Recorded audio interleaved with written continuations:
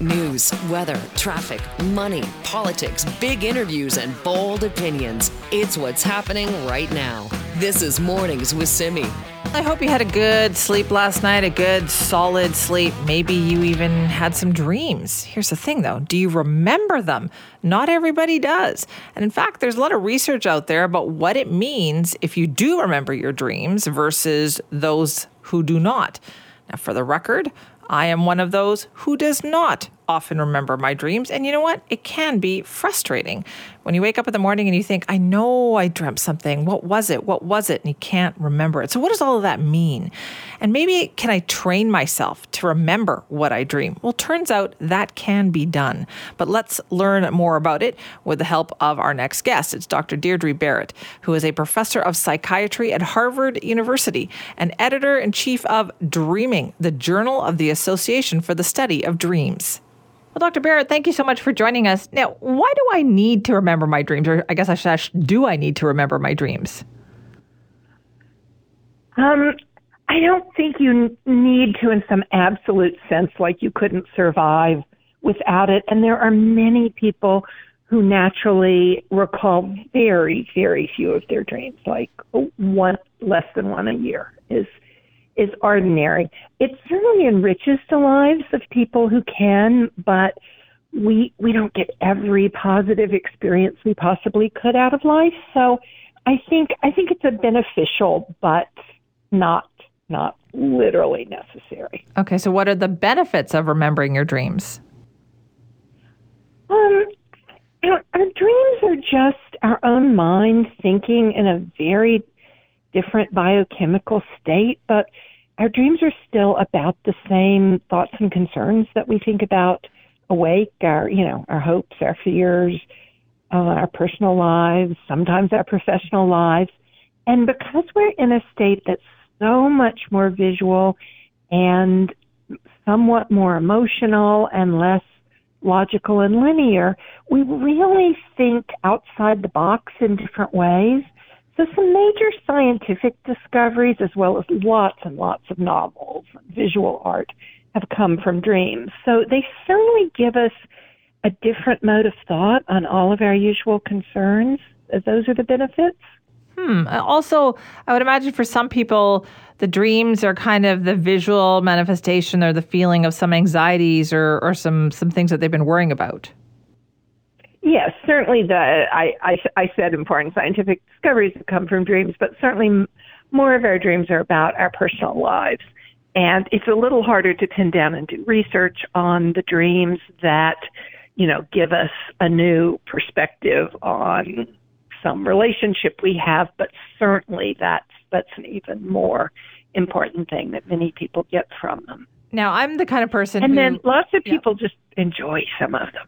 Okay, well, that's... Sorry to interrupt. So that's saying you are. I am one of those people who doesn't really remember their dreams very often, but I would like to remember them more often because sometimes I do wake up thinking, I know I dreamed something, like I wish I could remember what that is. Can I train my brain to remember it? You can increase your dream recall. The original individual differences between people are probably stronger than the effects of dream recall techniques. Some people just naturally remember 5 a night, pretty much every dream they're having, and other people, like I say, less than once a year. But from any base rate, you can get more recall. So some of the things that help recall are, first of all, the most boring, but one of the most important ones is get plenty of sleep, because we're in rapid eye movement sleep, which is when most dreams happen, every 90 minutes, but each REM period gets longer than the last. So if you only sleep for 6 instead of 8 hours, you're not getting 75% of your dream time. You're getting a little less than half your dream time. So losing sleep cuts down the most on dreams. So you want to get 7.5 or 8 hours of sleep a night for most people. And that will tend to increase dream recall for everyone. Then setting an intention as you're falling asleep to remind yourself that you want to remember your dreams is useful. keeping we used to say pad and pen by the bed, and some people still do that, but one's phone for, voice to text is the more common method, but some way to record your dreams when you wake up, as soon as you wake up. Because often we do have a bit of recall right upon awakening that is just gone within a couple minutes. There's so many people tell me, oh, I woke up and I knew I'd had the most exciting dream. I was so excited to tell you about it, and now I can't remember anything except the thought that I'd had an exciting dream. So you want to get it down right away.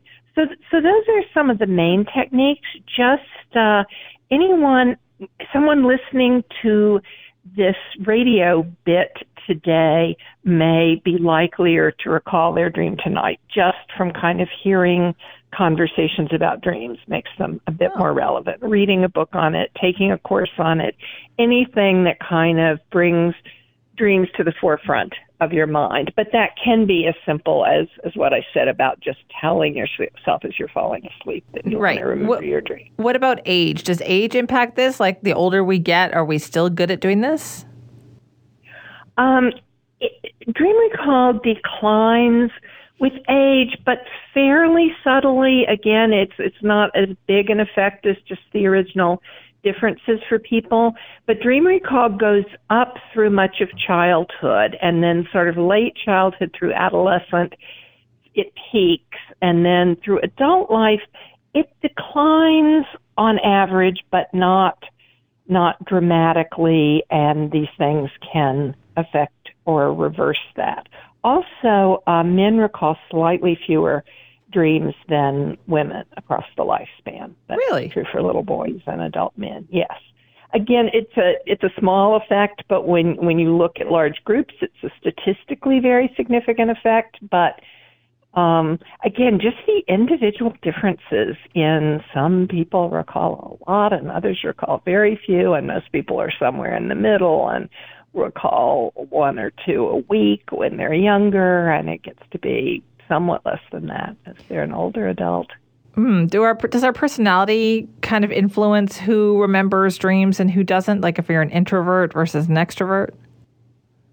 Yes, there are lots of personality correlates, although, again, they're kind of subtle effects that you have to do big group studies to see that they're really statistically significant. But some of those are, the one you mentioned, introversion correlates a bit with it, but some things related to that correlate more strongly, like psychological mindedness. Basically, people who are thinking a little more about internal processes versus very oriented to the practical physical world seem to recall a few more dreams. Most of the scales of creativity correlate with it a bit, although creativity scales correlate so poorly with each other that that's not totally true. Any kind of test for how vivid your imagination is, including the scales of hypnotizability, are kind of basically vividness of imagination scales. They all correlate somewhat. But again, some of the more boring things, like how many hours of sleep you get a night, is actually a stronger correlate than the personality things. I am going to remember that then as I am going to bed tonight and see what happens. Thank you so much for your time. Okay, interesting to talk to you. Good luck with remembering a dream tonight. We'll see how that goes, right? That's Dr. Deirdre Barrett, professor of psychiatry at Harvard University and editor-in-chief of Dreaming, the Journal of the Association for the Study of Dreams. Gives you an idea of how significant that is.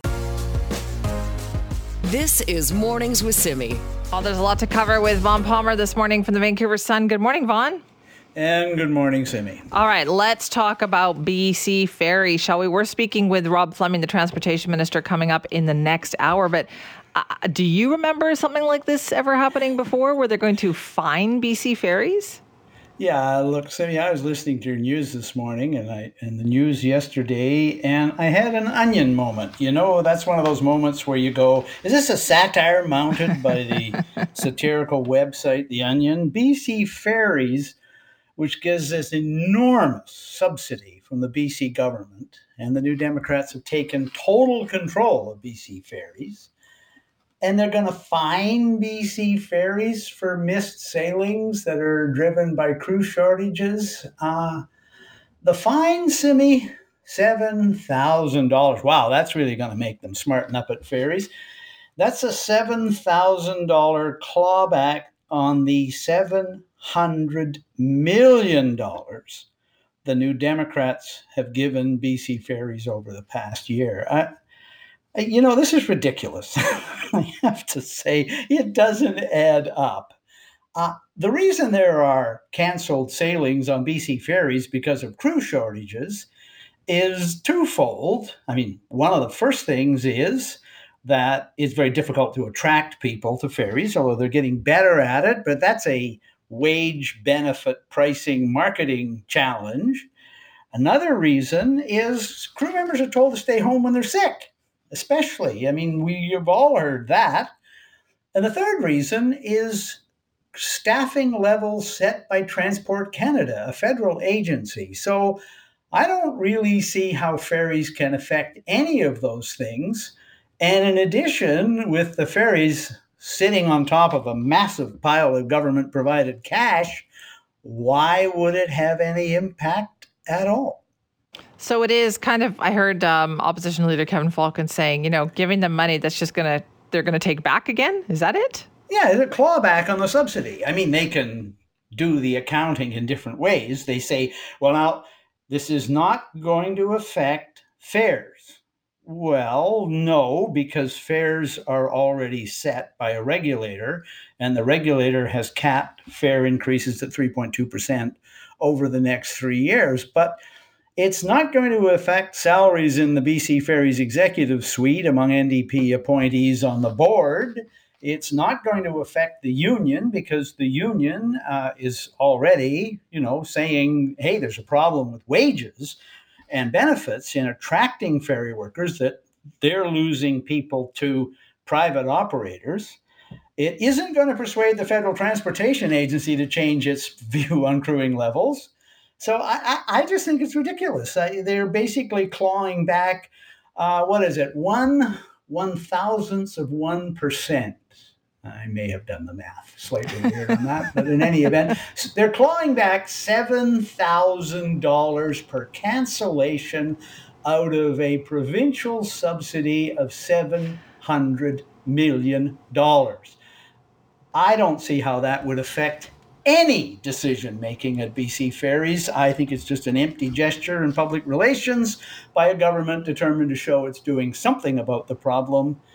This is not doing anything about the problem. Because if people just read the headline, they'd go, oh, okay, good, yeah, it's right? about time. Exactly. It's about man, time. Oh, man, they're going to make them Ferries. smarten up down there. I can just see the board meeting. Joy McPhail, former NDP cabinet minister, convening her board and going, oh, man, they're getting tough with us here in the provincial government. $7,000 fines. This is like, wow. We really got to smarten up. Are they taking back any of the $700 million that they gave us?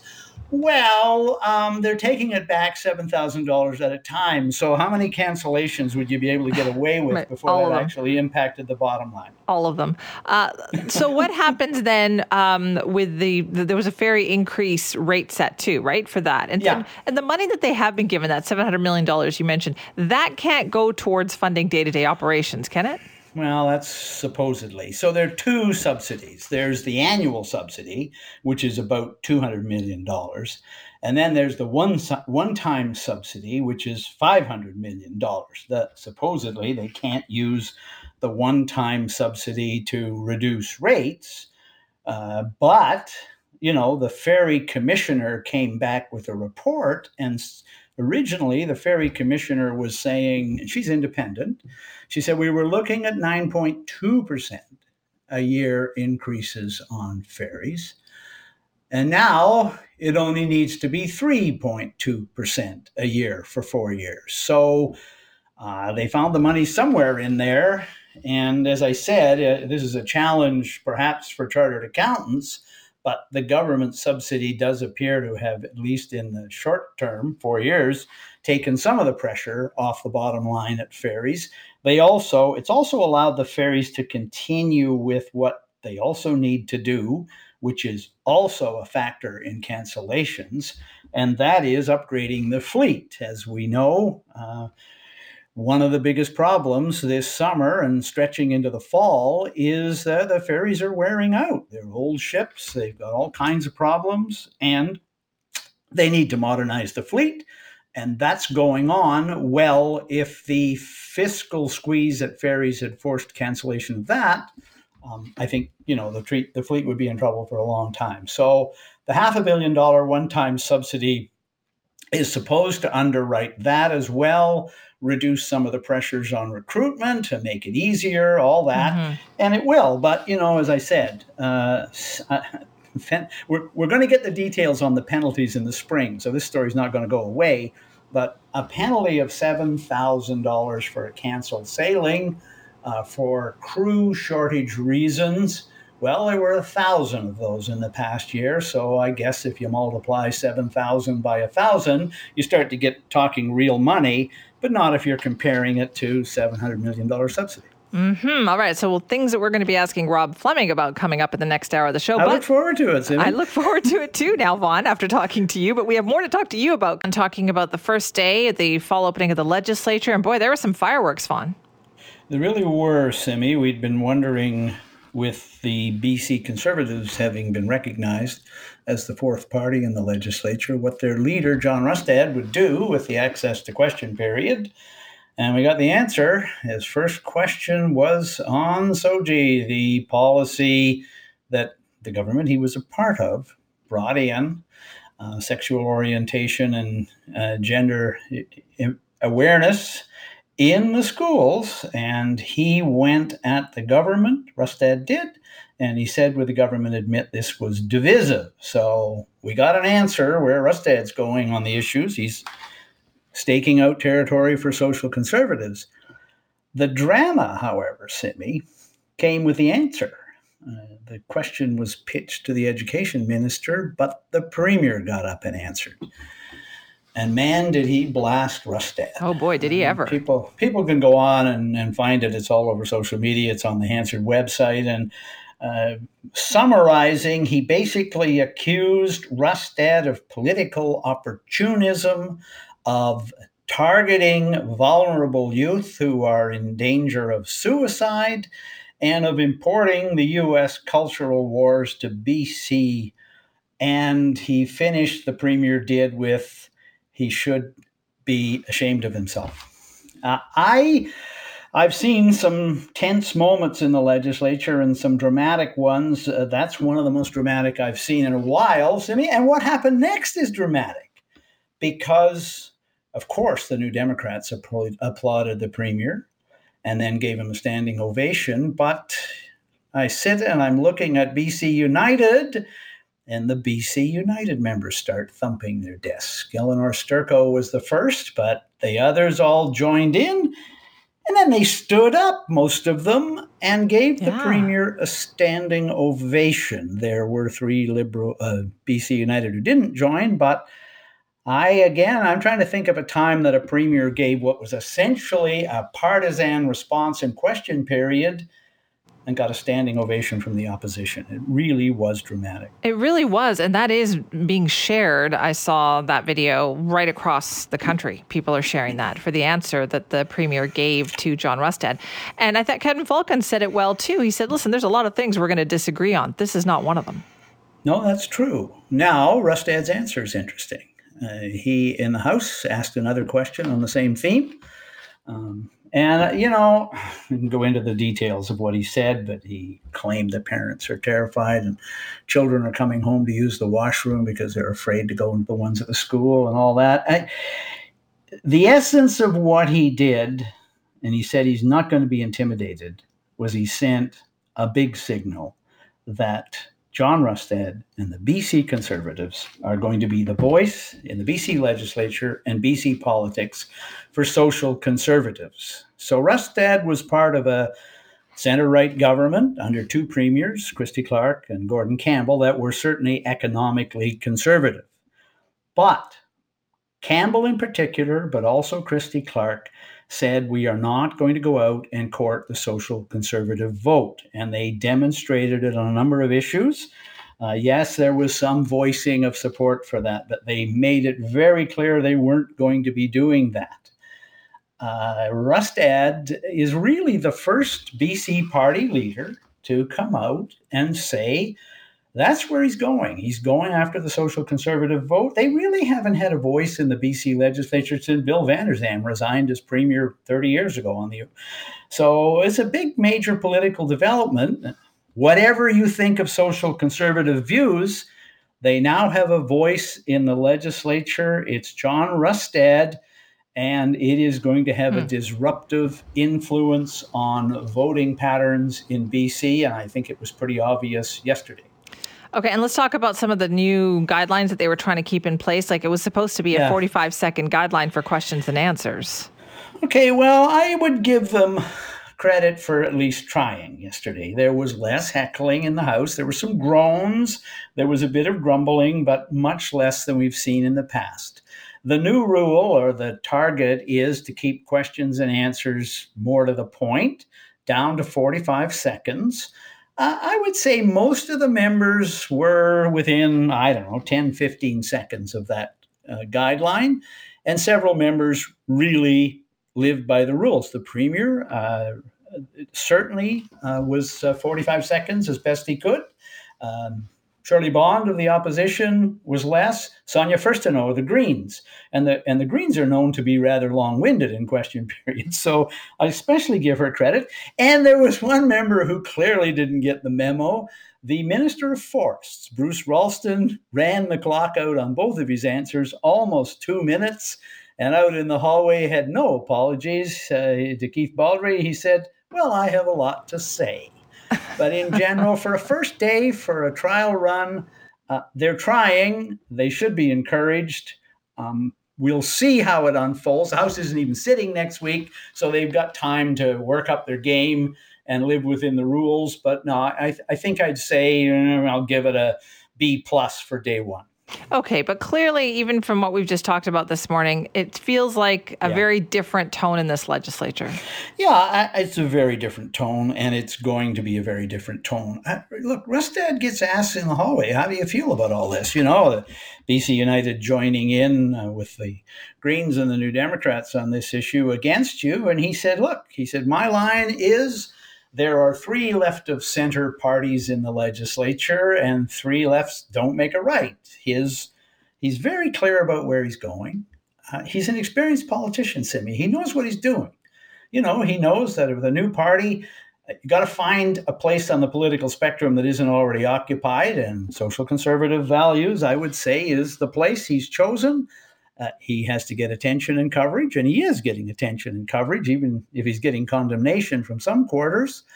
He's going to use it to build political support, to raise money, to try to win seats. Whether you like it or not, what he's doing makes sense in terms of the political interest of a new party. Sure. Look at all the attention. Yeah, exactly. Yeah, and you know, we're going to cover it because that's what we do. And as I said, you go to his Twitter feed, he's getting lots of likes, lots of response from people who feel that social conservative values aren't heavily represented in the legislature, who want those represented, who think those are more important to some voters than economic issues. And that's where they're going. That's where he's going. And I think we just have to look at it and say whether we approve of what he's saying or not. He's likely going to get a fair amount of support for his views. All right, Vaughn, thank you. Bye-bye, Cindy. This is Mornings with Simi. Could the Catholic Church be about to undergo a pretty big shift in its thinking? There have been some hints that perhaps Pope Francis and the Vatican might shift some thinking towards same-sex couples. Now, Pope Francis has left open that possibility of priests blessing same-sex couples if it's limited. Maybe it's a case-by-case basis. But he said this in relation to questions that he was asked by 5 conservative cardinals. Now, that is quite the shakeup, if it actually happens. So could it? Well, Dr. Christina Traina is a professor of religious studies and Catholic ethics at Fordham University and joins us now. Thank you so much for being here. Good morning. Thanks for having me. How big of a deal potentially is this? This is a very big deal on one hand and a small deal on the other hand.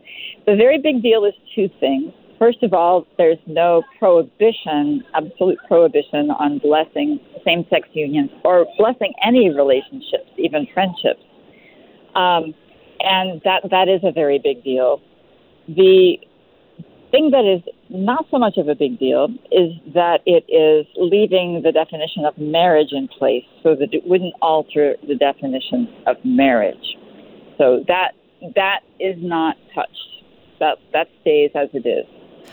But to be fair, that's how it started in mainstream society too, isn't it? That it was like, okay, we'll do the civil unions, and eventually it became just like everything else.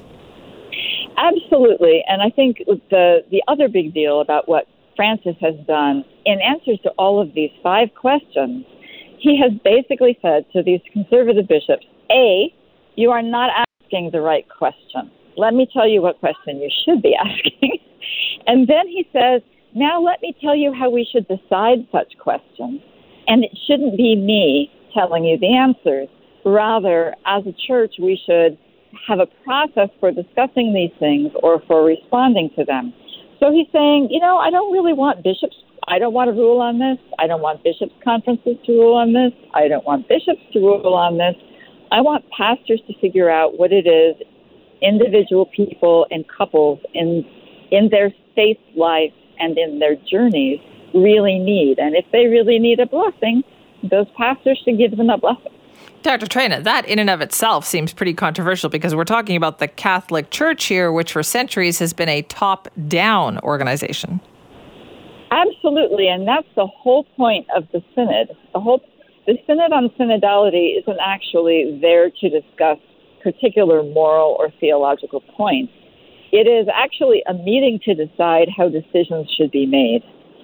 And what's underway is that in the answers to all of these questions, the Pope is saying, we need lay people in the conversation. We need women in the conversation. We need more interest in encouraging people on their journey of faith than policing the boundaries of the church.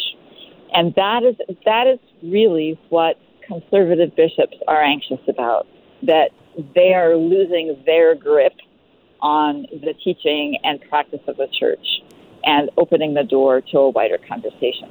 Are they losing their grip? Are things actually changing in the Catholic Church? One set of indications, at least on the U.S. side of the border, is that in many places they are not, because the bishops had control over how synodal conversations would happen and what got forwarded to the Vatican after them.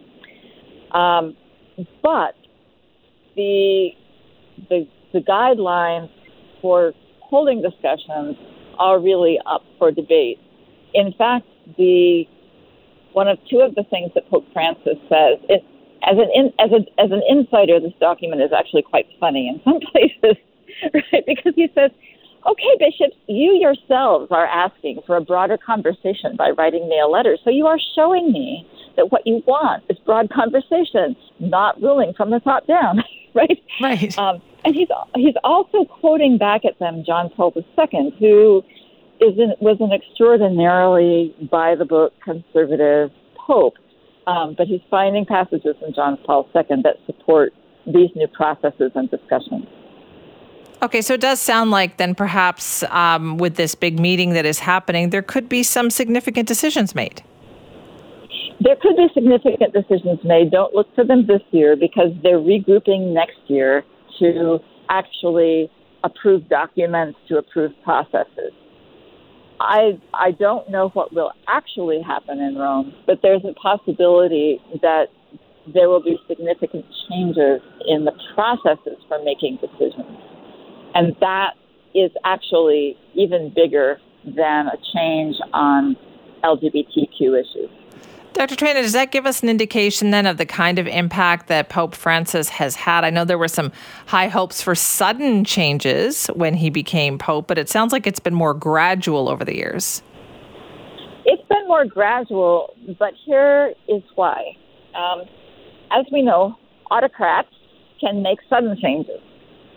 And what Pope Francis wants is a more lasting change that will lead to a different structure and way of functioning in the church that will outlast him by generations. Because as we know from our civil governments, when a new prime minister or a new president comes in, there can be a quick change, right? And then it can change back with the next leader. Pope Francis is trying to ensure that there is more continuity and a more gradual process of change. And that, if he accomplishes it, will be his legacy to the church. Is that because of the criticism that he knew he would face? I mean, it's very difficult to get things changed in the Catholic Church. So is he doing it the way, to make sure it is successful? He is doing his best to make sure it is successful, but it is very difficult. I heard a commentator say yesterday that the church changes at the pace of the church, which is not very fast at all. So, but a more gradual change will be a more lasting change. A sudden change can be quickly reversed. Right. It certainly seems like we're watching kind of history unfold here. But Dr. Traina, thank you for your time. Thank you very much for having me. That's Dr. Christina Traina, who's a professor of religious studies and Catholic ethics at Fordham University, talking about these kind of significant changes that are about to happen, slowly happening in the Catholic Church. They have a big meeting actually this week. And one of the things they're going to be talking about is the way in which decision-making is made within the church, which, as we all know, came from the Vatican. And then, boom, everybody else had to go along with it. And that is slowly being changed to the point where individual pastors and priests will have the ability to bless same-sex couples and on the behalf of the church, which, I mean, come on, that is huge when you think about the history of the Catholic Church, right? This is Mornings with Simi. Canada is a land of many languages, some of which, though, through time and over time have been lost. But that doesn't mean the work isn't being done to try to revive some of them. And that is a very challenging task. Now, this happens all over the world, but there's a lot of work being done right here that we are going to talk about right now. So John Paul Chilikoff joins us, assistant professor in Anishinaabe Studies at Algoma University. Thank you so much for joining us. Yeah, thank you for having me. So how does one even start when it comes to trying to revive a language? Well, there's different languages are in different states and different places. Like our Anishinaabe one's still one of the healthier ones, and so a lot of what's going on that I'm trying to do is kind of preserve some segments or pieces of a specific dialect of the language, which is a little bit trickier, and when starting that really is just finding people and resources, and a lot of it's gathering little terms that my own family have passed down from my grandmother and great-grandfather that shared with them, and going to the community and gathering whatever I can from the speakers that still remember pieces of it and that kind of thing. Well, tell me about that dialect then that you're trying to save. Yeah, so I'm a member of Michipicoten First Nation. It's a little Ojibwe community on the northeastern shore of Lake Superior. So the whole northern part of Lake Superior area, like their dialects around there didn't really get well documented over the years. So there's not a lot of language data or not a lot of documented pieces of like the variations around there. So a lot of it's just been kind of comparing and contrasting to how I hear other like neighboring communities, and then just trying to piece together how sounds are similar and catching those little differences and all those kinds of things. So it's really just working with what we have available at the moment. Yeah, what is that that's available to you at the moment? Because that must be really hard, asking people we need to write this down, we need to get this documented. Yeah, so there's about, I'd estimate about under 10 speakers in the area. 10? It's just of like the dialect specifically, like as the language as a whole, it's like a healthier state, but there's not a whole lot. So I've been working with, whenever I go, so I live in Sault Ste. Marie, which is about 2.5 hours east of Wawa, Michipicoten. Wawa's a little town, and then Michipicoten is the reserve out that way. And whenever I make it back out that way, I'll usually work, or one of the elders will usually share little things. So usually it's trying to be like wanting to gather as much as we're able to, but also knowing like it could be draining work for the elders too. They're trying to remember the words on the spot and those kinds of things. So it's really just working at the pace that works for them whenever we have time to catch up with each other. John Paul, is it made easier by the fact that this is work that is kind of more commonly done now, that it seems to be more important, more significant now to save these languages?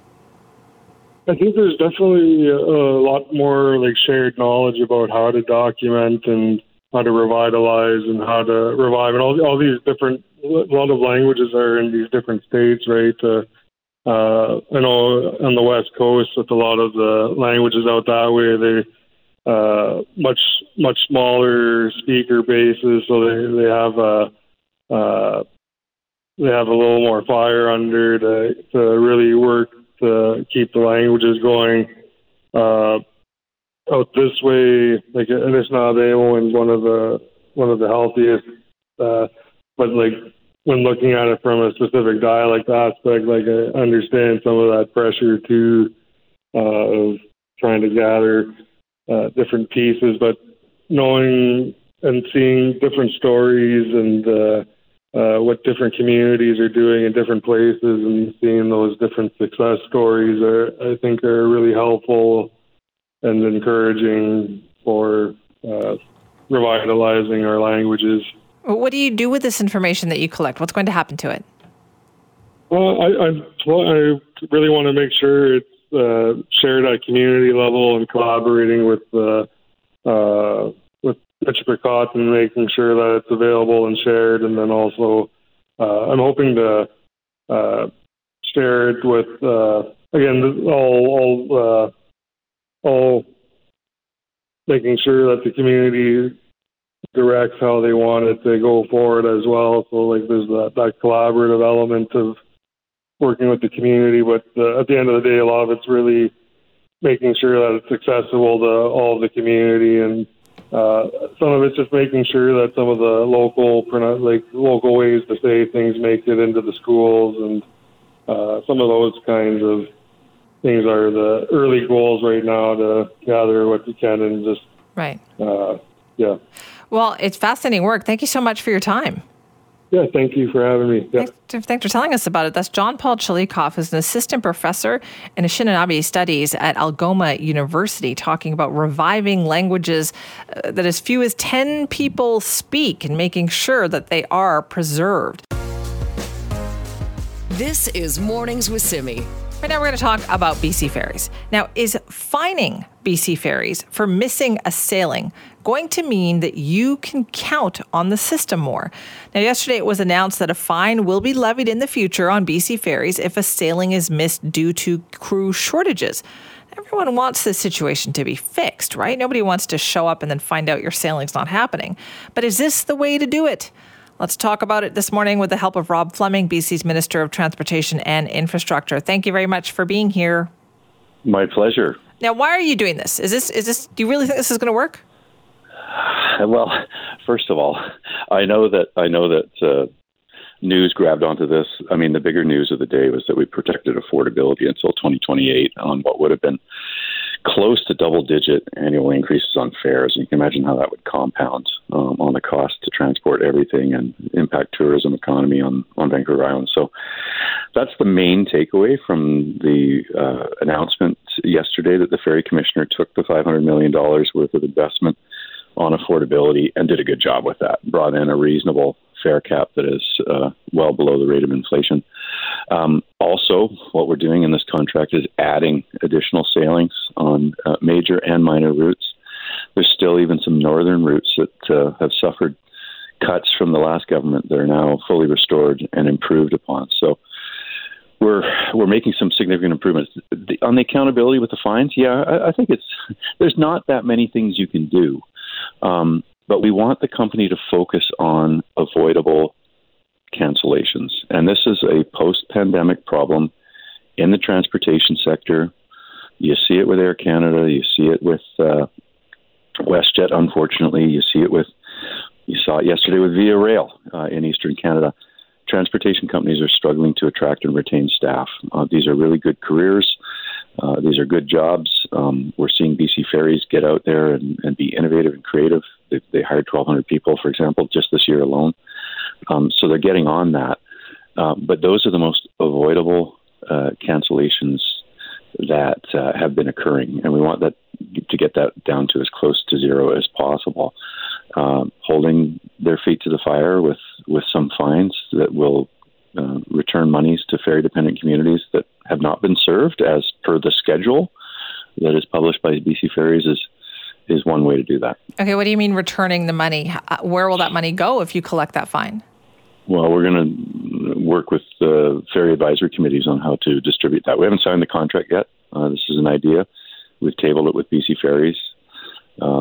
They're not disinterested in this. They think it's fair.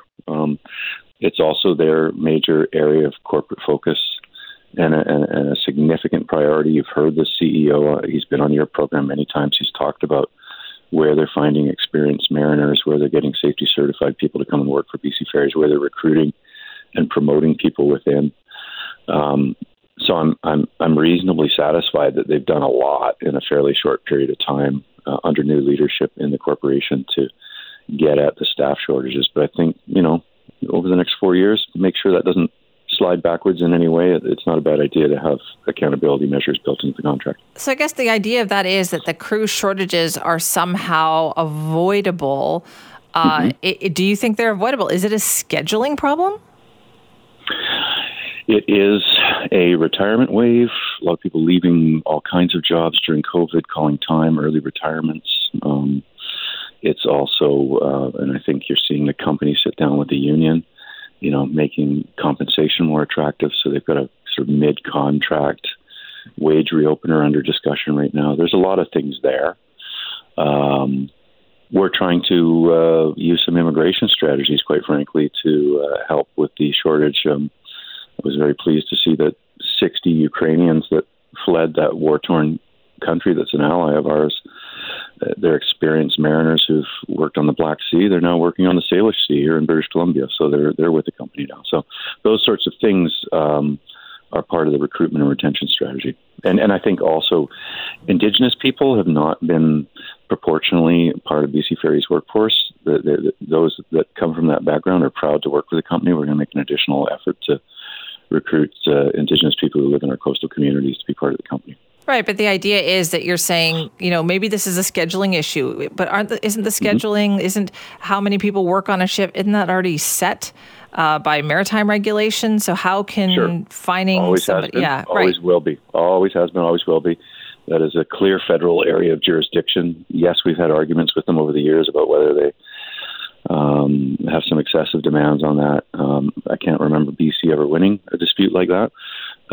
So we can talk about that, but that's not a strategy. I think that's a wish. We'll keep working on that, and the company makes representations all the time.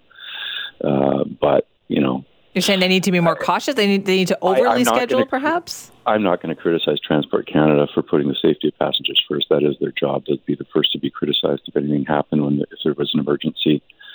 On the seas. And I don't think that's the issue. We've had those, 60 Ukrainians that fled that war-torn country that's an ally of ours. They're experienced mariners who've worked on the Black Sea. They're now working on the Salish Sea here in British Columbia. So they're with the company now. So those sorts of things are part of the recruitment and retention strategy. And I think also Indigenous people have not been proportionally part of BC Ferries workforce. We're going to make an additional effort to recruit Indigenous people who live in our coastal communities to be part of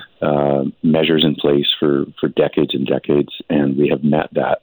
So where we can get reliability improved is to stop the cancellations that are related to staff. And how do we do that? We hire more staff, we train more staff, and we work on the workplace culture, which is promoting more people from within, making training less expensive for individual employees. There's all kinds of incentives that the company is looking at right now. Okay, so then is this kind of idea of a fine then just to say we want you to take this more seriously?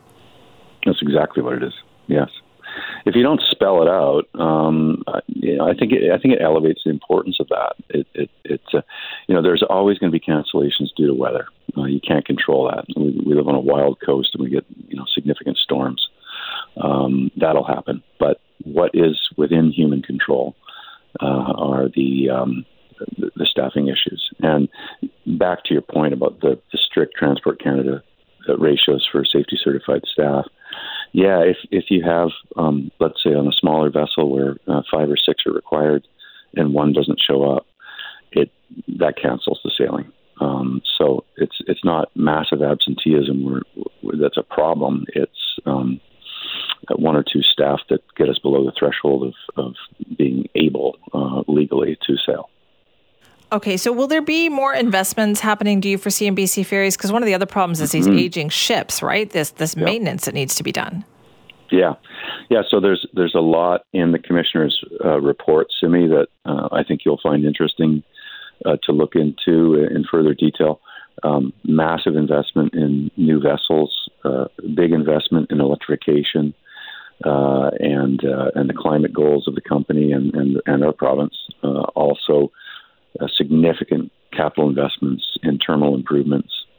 So this will be the biggest investment in the company's history. There's no question about that. And we've got growth in our province. We've got growth in coastal communities. We need to plan and account for that. And we still have some pretty old vessels. A number have been replaced, which is good. We've got 6 Island-class vessels, for example, in service now. And, the fleet renewal program suffered a bit of a setback, as did the terminal improvements during COVID. The company deferred taking on new debt and making those capital investments at a time when the world looked really, really uncertain. But government stepped in and financially helped the company get through the loss in passenger revenue. And we made sure that they were an essential service and were there for everybody. And I think you can imagine the crewing problems that we're having now, how much more exacerbated they'd be if we had let the company lay off and furlough thousands of employees. The service would have been decimated. So we did that with public transit as well, and that's why TransLink today has the strongest ridership bounce back in all of North America. It was a good investment to make. But do you see more investments coming? Yeah, absolutely. No, there will be new ships. There will be new terminal improvements, and there will be electrification, avoiding fossil fuels, greening our fleet. We've got 6 vessels that have hybrid electric capacity now. There's more on the way, and I think there's more money there for an enhanced maintenance schedule as well. All right. Well, thank you very much for your time. Thanks for having me, Simi. Appreciate that. That's Rob Fleming, BC's Minister of Transportation and Infrastructure, kind of filling in the blanks for the questions that we had about this BC Ferries announcement, about capping that rate increase, and about the potential for fines for missed sailings. If you want to weigh in, Simi at cknw.com. This is Mornings with Simi. Well, City of Vancouver definitely has an affordable housing option, a housing problem for sure. It also has a childcare issue. Somebody trying to find childcare in this city is under a constant challenge with that. So can these two things be tackled at the same time?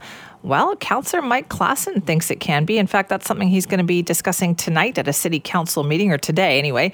He joins us now, ABC Vancouver City Councillor Mike Klassen. Thanks for being here. My pleasure, Timmy. So tell me about this. Obviously, housing is a huge problem. Childcare is a big problem. Do you think we can do this at the same time? Absolutely. So what we are bringing forward to the council chamber today is an innovative idea, I think, which is to have the city bring forward some available public land to construct prefabricated childcare centers that can take up to 50 or up to 100 childcare spaces, and then construct housing above them. And so we can do up to 6 stories of housing. And knowing that the adjacency of the childcare center to the housing, we have to make sure that the people who live there are pass vulnerable sector checks. But it's also a really great opportunity for us to find affordable housing for essential workers, particularly early childcare educators who are in high demand and often struggle to try and make ends meet in our very expensive city. Okay, so how much public land do we have available for something like this? So there are, I think, opportunities. Like the city has land, and we would like to try and use that land to create, I suppose, the highest and best use. So, if it's in the downtown area, we're going to be building, towers that are, a dozen or 20 or 30-story towers rather than something small. But there are parts of the city that are definitely sort of described as having childcare deserts. There are places on the south side, on the east side, in neighborhoods where it's just really hard to find childcare. Those are perfect neighborhoods for us to put a building, and we're going to be we're going to be asking staff to speak to the school district as well to see, because I know, for example, my daughter was raised in a childcare building, an outbuilding on a school property. So it's a very common practice. We have the Crosstown Elementary, which is just down here in Falls Creek, which has housing over and above an elementary school. So there are precedents for this. I think the neat and kind of unique part of this one is the fact that we would be looking at workforce housing to put in here. There are precedents for that, but we just don't have a lot of that already in the city of Vancouver. So how do you see that working then? So it would be somebody... you'd have to have a job. You'd have to show that you're working in the city of Vancouver. Would it be for parents, single parents, families? Like they would have to, it's like co-op housing, right? You'd have to fulfill certain requirements to be able to live there? Yeah, and I think that's again, there's a lot of precedent for that. Out at UBC, for example, the UBC Lands Trust, which is their sort of public land, they have housing that is for professors and teaching assistants and other workers on the campus, and they have to basically be working for the university to be able to live there. I'm the former president of a not-for-profit society, PAL Vancouver, where you had to be from the entertainment sector in order to be qualified for the non-market housing there. So there are precedents for this one, and I am obviously working with BC Housing and working with the city. We'll be able to kind of work out the ground rules for that. Okay, and which neighborhoods do you think would need this the most? Well, it's been a year since I was out knocking on doors for the election, but I remember speaking to people in lots of different neighborhoods around the city who said that their childcare was their biggest concern. It was preventing them from, advancing their careers, and it was preventing. Really, it puts a lot of downward pressure on our economy, because when housing is such a high cost here, you need to have usually 2 parents or more people living in the household who are going to be able to bring in income, and childcare makes that possible. So we were just at UBCM, the Union of BC Municipalities Conference, a couple of weeks ago. We had a chance to meet with ministers. So we have the Minister of Childcare, Grace Lohr, Minister Ravi Kalan for Housing, and Rakna Singh, who's the Education Minister. All of them have been contacted and made aware of this opportunity. There are dollars available for that, so we'll have to work closely with the province to make a program like this happen. So when I talked to you a couple of weeks ago, maybe in the summertime, it was about that other childcare issue that kind of cropped up in Vancouver, about the neighborhoods that sometimes oppose these things. How do you propose to overcome that? The not in my neighborhood. I think this would be certainly. I think this would be different. And to be honest, the amount of email and communication that we receive from the public demanding that we actually try and make more childcare available as a response to that issue that took place in the summer is a clear indication that this is a huge priority of working families in the city. And on that particular issue, Councillor Dominato, who is sort of co-submitted the motion on the childcare, and I are working on trying to work on some of the regulations in the city just to allow more of that availability of those kinds of childcare spaces, which are more privately operated. So that sounds like it was a real eye-opener. Oh, without question. I mean, it certainly is an issue that we're alive to. We estimate there's about 15,000 spaces short to demand here in the city right now. With this one is the possibility of the largest single one-time introduction of hundreds of new childcare spaces that the city has ever seen. Because of its boldness, I'm hoping that all of our partners that come together, again, our city staff would sort of take on the lion's share of the work to kind of negotiate this, find the land, and then working with the province and the school district would just make this just a total home run for the city of Vancouver. Now, you mentioned prefabricated construction. So what kind of a difference do you think that can make in terms of keeping costs down? Well, there are companies that do provide these, and when we think of anything of modular buildings, we tend to associate them with something really boxy, really plain looking.